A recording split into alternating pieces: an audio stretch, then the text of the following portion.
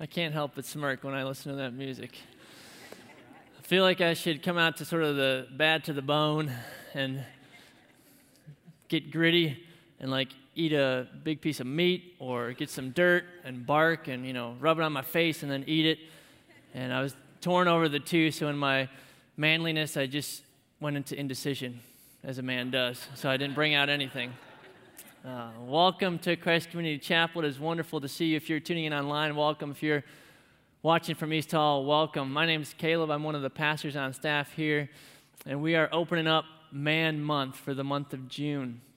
We are looking at what it looks like to be a man of God.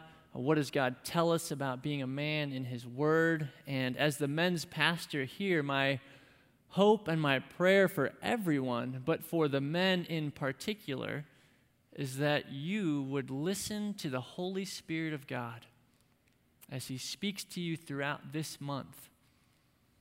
And then my prayer is that you would have the courage to obey whatever the Holy Spirit of God is telling you. Maybe it's something about your personal life. Perhaps it could be your marriage. Maybe it's in your job or at home with family or in your community. But my hope and prayer for everyone, but for the men in particular, is that you would listen to the Holy Spirit of God speak to you this month, and that you would respond with courage and obedience. We are unpacking this weekend the story of Saul and David. The sermon is called A Man After God's Heart. A man after God's heart. And there were a couple of different things that happened in Saul's life and in David's life. And Saul, to me, is one of the greatest tragedies in the entire Bible. And here's why. Because he was poised to be used by God. He was chosen to be Israel's first king. He was tall, he was handsome, he came from a good, wealthy family, and he was ready to be used by God. But act after act after act of disobedience to God, the throne, his kingdom of Israel, was removed from Saul and given to David. So let me read for you out of 1 Samuel chapter 13. 1 Samuel chapter 13. This is right after Saul disobeys God yet again. And God sends Samuel the prophet, because in this time, God used prophets as His mouthpiece to kings and to people to communicate His message. So the prophets were the mouthpieces of God, and they brought God's message. And Samuel is asked by God to go and speak to Saul. 1 Samuel chapter 13, verses 13 and 14. And Samuel said to Saul, "You have done foolishly. You have not kept the command of the Lord your God with which He commanded you. For then the Lord would have established your kingdom over Israel forever. But now your kingdom shall not continue. The Lord has sought out a man after His own heart, and the Lord has commanded him to be prince over His people, because you have not kept what the Lord commanded you." And that's why my prayer for everyone, but for the men in particular, is that this month you would listen to the Holy Spirit of God and obey Him with courage, whatever that looks like in your life, whatever that means to your life, because Saul didn't.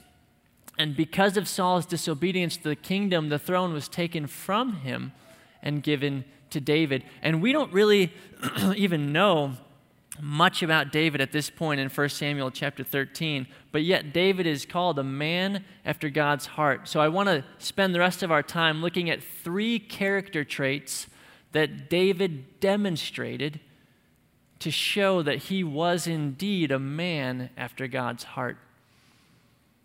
And I want us to apply those 3 character traits to our lives so that we would be people after God's heart, but so in particular the men of our church, wherever they go, would be known as men after God's heart.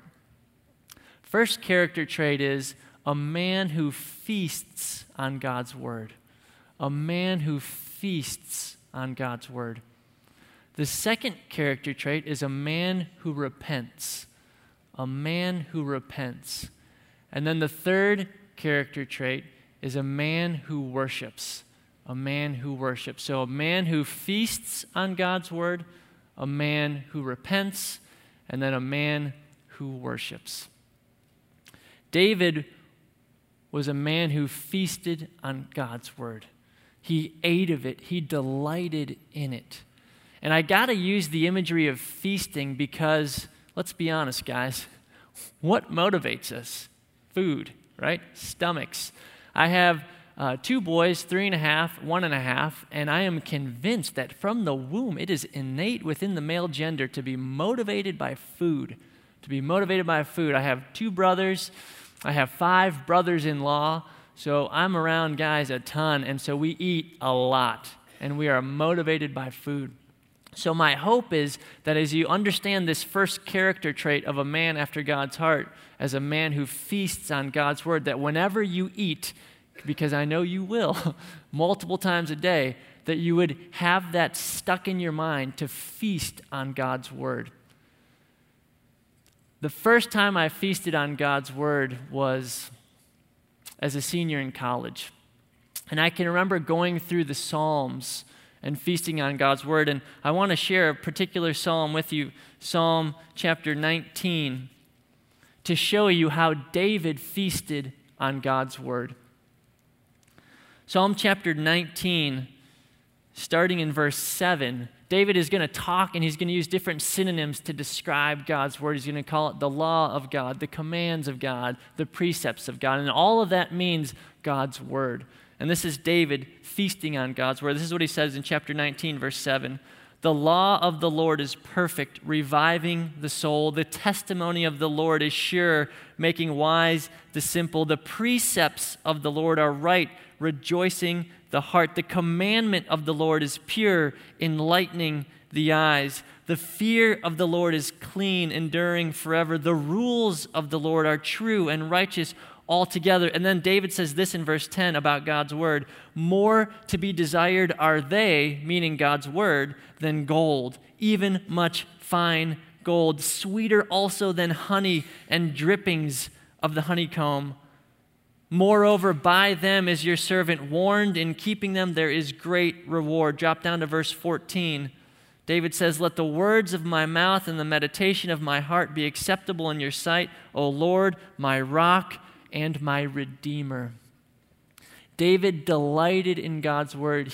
He was sustained by it. And as a senior in college, I remember the first time that I began to feast on God's word. It was the summer before my senior year. I was dating a girl. We had dated for about 3 years. We had picked out a wedding date after we were going to graduate. We had one session of premarital counseling under our belts, and I had been giving plasma twice a week as a college student to get cash to make payments on the ring I had on layaway. And so I had the ring ready. I was going to propose to her right before our senior year. And the weekend that I was going to go propose, she broke up with me, and she ended the relationship. And I was devastated, and I was crushed, and I was broken, and I was filled with sorrow. And I began to wonder, God, what happened? What did I miss? What was going on? Where were you? And I began to feel overwhelmed by the situation. And I turned, by God's grace, for the rest of my senior year, I turned to the Word of God, and I began to eat it.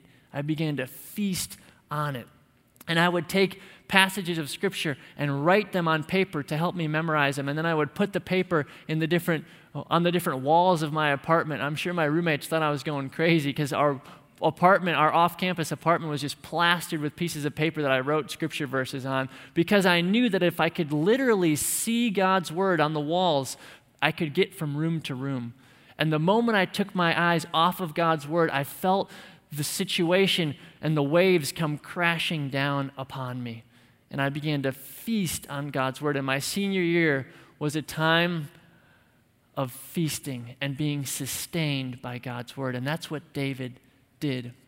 And that's what a man after God's heart does. He feasts on God's Word. But the question is, for us, How do we do that? What's the practical part of that? How do we feast on God's word?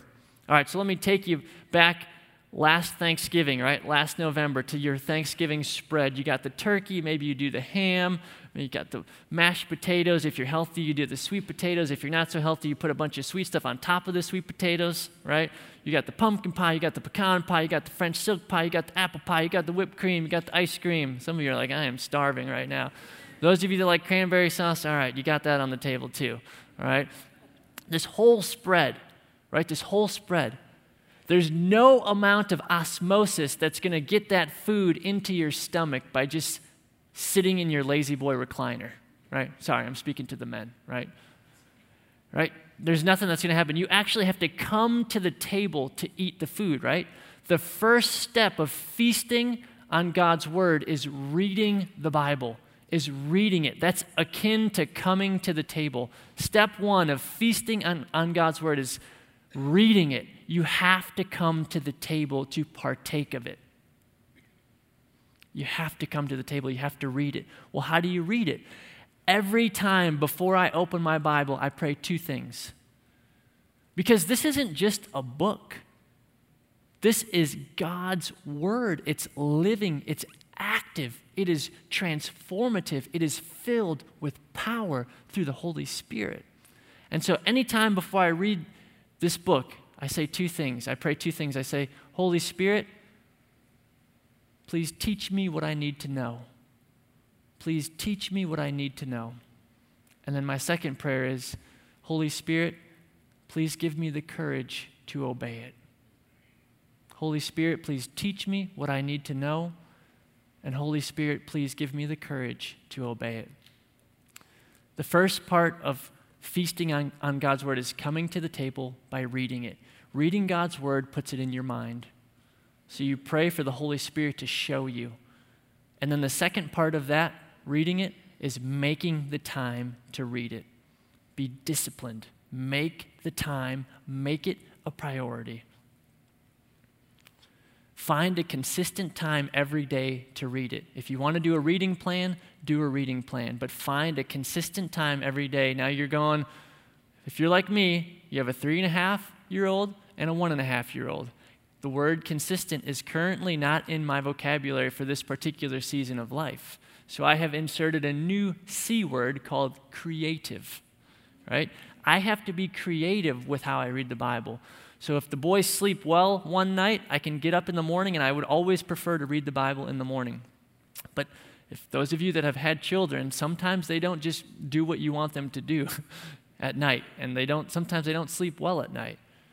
And then if I'm really, really tired and the alarm clock goes off and I'm going, I cannot get up and focus on God's word, then I got to do it at lunch that day on my lunch break, or I do it when I come home from work that evening. But I make the time to do it. So be consistent if you can be consistent. If you're in a crazy time in life, be creative. But the point is, make the time. Read God's word. That's step one. Put it in your mind. Second step, study it. Go back to your Thanksgiving spread. This is the person who has come to the table, and now they are putting the food in their mouth, and they are chewing it, right? And they are savoring it, and they're letting the flavors burst and pop, make their mouth water, make them go, oh, this is so good. Honey, we got to get the recipe for this. This is incredible food, right? That's studying God's word. It's taking time to savor God's word, to enjoy it. I would submit to you that teenagers will pretty much eat anything, right? They don't savor food, they consume food, right? You ask a teenager, hey, what'd you have for dinner? They're like, I don't know, it was food. Did you like it? It was good. I'm probably talking more about high school guys, right? Teenage guys. It's in my stomach now. I don't know. I just ate it, right?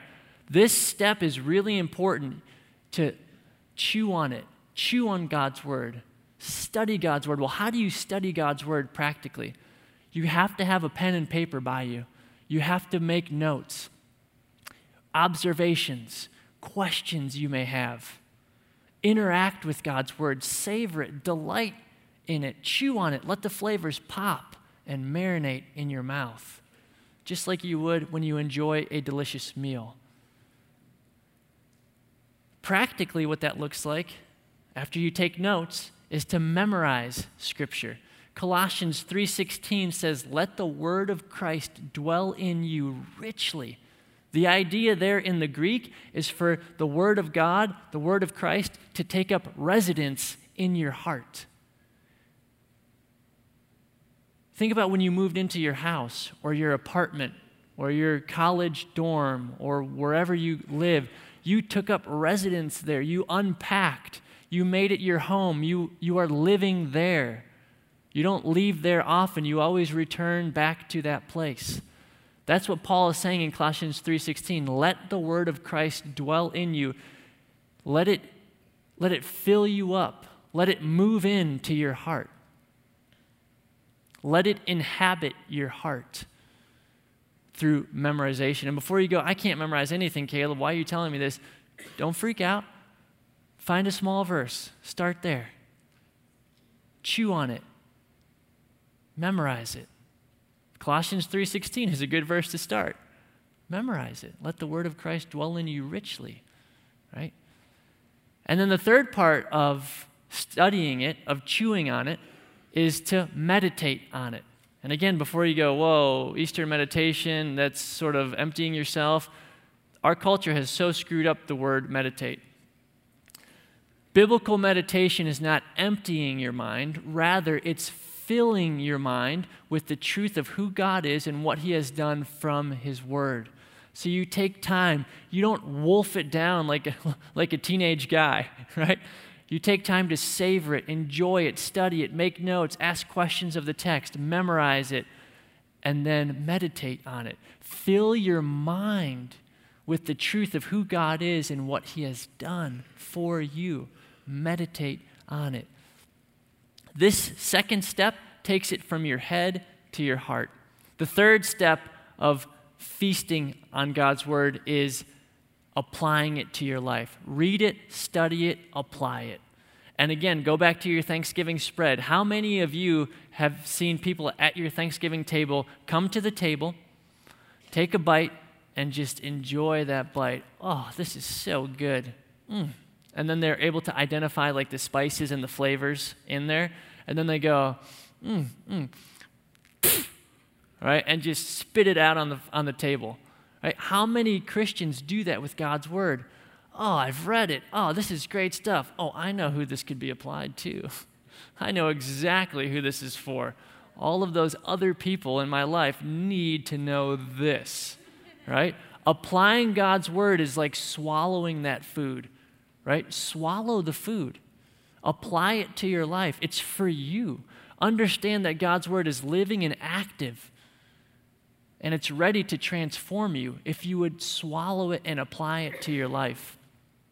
Applying it to your life takes it from your heart out to your hands and feet. So did you see the movement of Scripture there when we feast on it? We put it in our minds, read it, we study it, put it in our hearts, and then we apply it to our lives, and it comes out in our attitudes, in our reactions, in our responses, in our families, in our marriages, at work, in our circles of influence.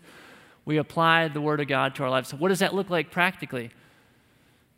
Have a concrete response to God's Word. If a passage is talking about forgiveness, think about somebody you can forgive, right? This is not rocket science. If the passage is talking about having trust and faith in God being sovereign and in control, think about an area of your life that you are holding on to with worry and anxiety and saying, God, no, I rule this area, and go, oh my goodness, the Word of God just told me that He's in control, He's sovereign. Practically, my response is going to be, God, you take this. Help me to give this to you. If I feel worry coming at me, help remind me. Let me meditate and memorize your word, that you're sovereign and in control. James chapter 1 says, if you're just a hearer of the word, but not a doer, you're like somebody who looks at their face in the mirror and then leaves and forgets what they look like. Has anybody here ever forgotten what they've looked like? I know there have been times where I wish I would have forgotten what I looked like, but I didn't. I remembered, which is why I wish I would have forgotten. There are so many Christians, though, who look at God's word, study it, and then they walk away and completely forget it. We have to be hearers of the word and doers of the word. That's how we apply the word of God to us. A man after God's heart feasts on God's word. He comes to the table by reading it, and it's put in his mind. He chews it. He savors it. He studies it, and it dwells in his heart. And then he swallows it, and it is applied to his life by doing it with a concrete response. A man after God's heart feasts on God's word. In John chapter 6, Jesus gives a particularly tough teaching. And John chapter 6 says a bunch of disciples leave Jesus. They just walk away from him. And Jesus turns and he looks at the 12 and he goes, "Do you want to leave me as well?" And Simon Peter responds, and I love Simon Peter because I identify with him. He is a guy who spoke and then thought. He has no filter. And I identify with, yeah, you should have thought before you spoke. And Simon Peter just blurts out, "Who else would we go to, Jesus? Who else would we go to? You alone have the words of eternal life." Men, do you know that when you feast on God's word, you feast on the words of eternal life? If you want to be a man after God's heart, you must be a man who feasts on God's word. Second character trait that David demonstrated that Saul did not was a man who repents. Repentance is turning from something like sin and turning 180 degrees and turning to something else like God and his grace and his forgiveness. A man who repents is one who turns from sin 180 degrees and turns to God in forgiveness and love and mercy, who receives grace. There was a specific instance in Saul's life where God told him, when you go out to do this military conquest, do these specific things. Saul's like, yeah, I'll do that. And then he goes out and he doesn't do any of them. He totally disobeys God. And then Samuel is sent to deliver God's message. And Saul begins to justify himself. Well, I did it because, I didn't do what God told me because I thought this was going to be better. Well, God said this, but I thought this was going to be the best way, the better way. And Samuel says, because of your disobedience, the kingdom is being taken from you. And when Saul realized the consequences of his sin, he felt sorry. He was like, oh, God, I'm sorry about that. But did he repent? Absolutely not. Was he grieved? Was he broken over his sin? No. He was the kind of guy that once he gets caught, then feels sorry. But his sin did not grieve his heart. He did not understand that his sin grieved the heart of God. And so the kingdom was taken from him. And then once he realized the consequences of his sin, then he felt a little bit bad. But he was not broken. He did not turn from his sin. David, on the other hand, has an affair with a wife who was married to one of his military guys. Then he had that military guy killed. And then David went on with his life like no big deal. Nathan is the prophet during this time. God sends Nathan to tell David what he did was wrong. And Nathan comes to David and says what he did broke the heart of God and grieved and was a terrible, terrible thing. And this is how David responds in chapter 51, Psalm chapter 51. This is David's repentance. He says in Psalm 51, verse 1, "Have mercy on me, O God, according to your steadfast love, according to your abundant mercy. Blot out my transgressions. Wash me thoroughly from my iniquity and cleanse me from my sin." Go down to verse 7. "Purge me with hyssop, and I shall be clean. Wash me, and I shall be whiter than snow." Verse 10, "Create in me a clean heart, O God. Renew a right spirit within me. Cast me not away from your presence. Take not your Holy Spirit from me. Restore to me the joy of your salvation and uphold me with a willing spirit." Verse 16, "For you will not delight in sacrifice, or I would give it.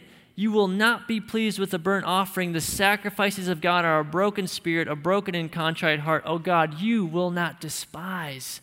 Do you see the difference between Saul and David? David was broken by his sin. He repented of it. Before he even knew what the consequences of his sin were going to be, he was just beside himself with remorse and regret and repentance. That's a completely different response than Saul. You know, our spiritual lives are a lot like our physical lives. Physically, we're born as babies, and then we grow over the course of our lives to maturity, to become mature adults. Spiritually is the same way. Spiritually, when we are reborn, when we are born again as children of God, we are born again as spiritual babies. And then over the course of our spiritual lives, there ought to be a slow and steady trajectory of growth toward what? Christ-likeness. Away from sin and toward Christ-likeness. Kind of like a financial investment, right? A financial investment, the goal is to see slow and steady growth over the length of that investment. And you could zero in on that line at any point and go, yeah, there were dips where it went down, but then it responded and it came back up. Same in our spiritual lives. You can look at that trajectory of growth and you can go, yeah, there were dips where I sinned, but then the man of God is a man who repents and pursues holiness and Christ-likeness. And there's this fighting for a holy life through the power of the Holy Spirit, this trajectory of growth. Let me tell you this is really important. A man after God's heart is not perfect, but a man after God's heart fights through the power of the Holy Spirit to cast sin aside and run the race with endurance. A man after God's heart is not perfect, but a man after God's heart fights and pursues holiness through the power of the Holy Spirit, so that when you look at his life, it's a slow, steady climb, trajectory of spiritual growth. The question then for us, all of us, but particularly for the men, what is your response to your sin? Is it more like Saul, where you're sorry if you get caught, or if you're sorry because there are sometimes consequences to your sin? Or is your response to your sin like David? Repentance, brokenness, a contrite heart, an acknowledgement that sin has violated your relationship with God and offended a holy God and has temporarily broken fellowship with God, such to the fact that you're going, I need to restore that with God. Forgive me, cleanse me, bring me back. And he will. There was a Puritan pastor in the 1600s named Richard Baxter, and he was telling his congregation about how to love Jesus and hate your sin. And he was giving these directives for how you can hate your sin. And so he's talking about how Jesus came to atone for our sin. Jesus came to destroy sin. His blood was shed for our sin. His life condemned our sin. And then he says this, love Christ and you will hate that which caused his death. Love him and you will love to be made like him and hate that which is so contrary to him. Did you catch that? Love Christ and you will hate that which caused his death. Love him and you will love to be made like him and hate that which is so contrary to him. Men, do you hate your sin? Do you understand what your sin does to your relationship with God, what it does to your relationship with others? Do you despise your sin? Do you despise it? A man after God's heart repents of his sin and receives the forgiveness and mercy and grace of God. Third and final character trait, a man who worships. A man who worships. David was a worshiper of God. He wrote 73 of the Psalms, which are basically like hymns. And in one psalm in particular, Psalm 29, verses 1 and 2, David writes this about worshiping God. He says, ascribe to the Lord. Ascribe is just another way of saying give. Give to the Lord. Ascribe to the Lord, O heavenly beings. Ascribe to the Lord glory and strength. Ascribe to the Lord the glory due his name. Worship the Lord in the splendor of holiness. That is a heart of a worshiper. David's primary concern was the magnification of God. The magnification, to make much out of God's glory, his grandeur, his beauty, because David knew who God was and David knew what God did for him. A man after God's heart is a man who worships because he knows who God is and what God has done. Saul, on the other hand, after a particular military battle, He erected a monument to himself. Saul's primary concern was the magnification of self, and it came from pride. And hear me, pride is a cancer in the heart of a worshiper. Pride is a cancer in the heart of a worshiper. It is a silent killer because it comes in subtly into the heart of the worshiper, and it shifts the focus from worshiping God to worshiping self. And Saul was prideful, and he worshiped himself. So the question is, are you a worshiper of God? Do you worship God? Jordy Nelson is one of my very favorite football players. He went about his business with humility, and he never pointed to the back of his jersey. Have you seen pro athletes point to the back of their jerseys? It's a magnification of self, isn't it? Guys like Jordy Nelson stick out like sore thumbs because they are guys with humility, and they are guys who just love the game and love their teammates. Jordy Nelson, he played wide receiver, so whenever he ran in for a touchdown, he gave the ball to the referee, he put his head down, he ran to the sideline and went about his business. You know why? Because he was not preoccupied with self. He cared about his team. He didn't care about his own stats. He didn't care about anything else but his team and the love of the game. A man who worships God is preoccupied with God's glory. There's a guy named David Mathis. He's from John Piper's church. He wrote a book called Habits of Grace, which is a book on spiritual disciplines. And in this book, he talks about how to be a true worshiper of God. And he talks about the secret of joy in worship is the art of self-forgetfulness. When you forget about who you are and you are preoccupied with God. And he says this, worship is a means of grace, not when we're caught up with what we're doing, but when we experience the secret of worship, the joy of self-forgetfulness, as we become preoccupied together with Jesus and his manifold perfections. So men, everyone, but men in particular, are you a man after God's heart because you're a worshiper of him? Do you worship God? Are you preoccupied with God's beauty, with his grandeur, with his glory, with his majesty, because you know who he is and you know what he has done? Listen, if you worship money, you'll become greedy. If you worship sex, you will become lustful. If you worship power, you will become ruthless. If you worship yourself, you will become prideful. If you worship the living God, you will become Christ-like. If you worship the living God, you will become a man after God's heart. In John chapter 4, Jesus is talking to the Samaritan woman, and he tells the Samaritan woman, the Father is seeking for worshipers. Are you a worshiper of God the Father? I started off this sermon by saying my prayer for you, all of you, but for the men in particular, is that you would listen to the Holy Spirit of God this month, and then that you would have the courage to respond to the Holy Spirit of God in obedience. Take a second. What is the Holy Spirit telling you right now? Listen to him. Men, is he telling you that you need to feast on God's word? Read it, study it, apply it. Is he telling you to repent of a particular sin, to turn 180 degrees from the sin to receive forgiveness and grace and mercy in humility? Is he telling you that you are preoccupied with something or someone other than his character and his nature, his beauty, his magnificence? Saul was poised for greatness, chosen by God to be the king of Israel. But through one act of disobedience after another, the throne was taken from him and given to David. David, despite his great sin, was called a man after God's own heart because he feasted on God's word. He repented of his sin, and he was a worshiper of God.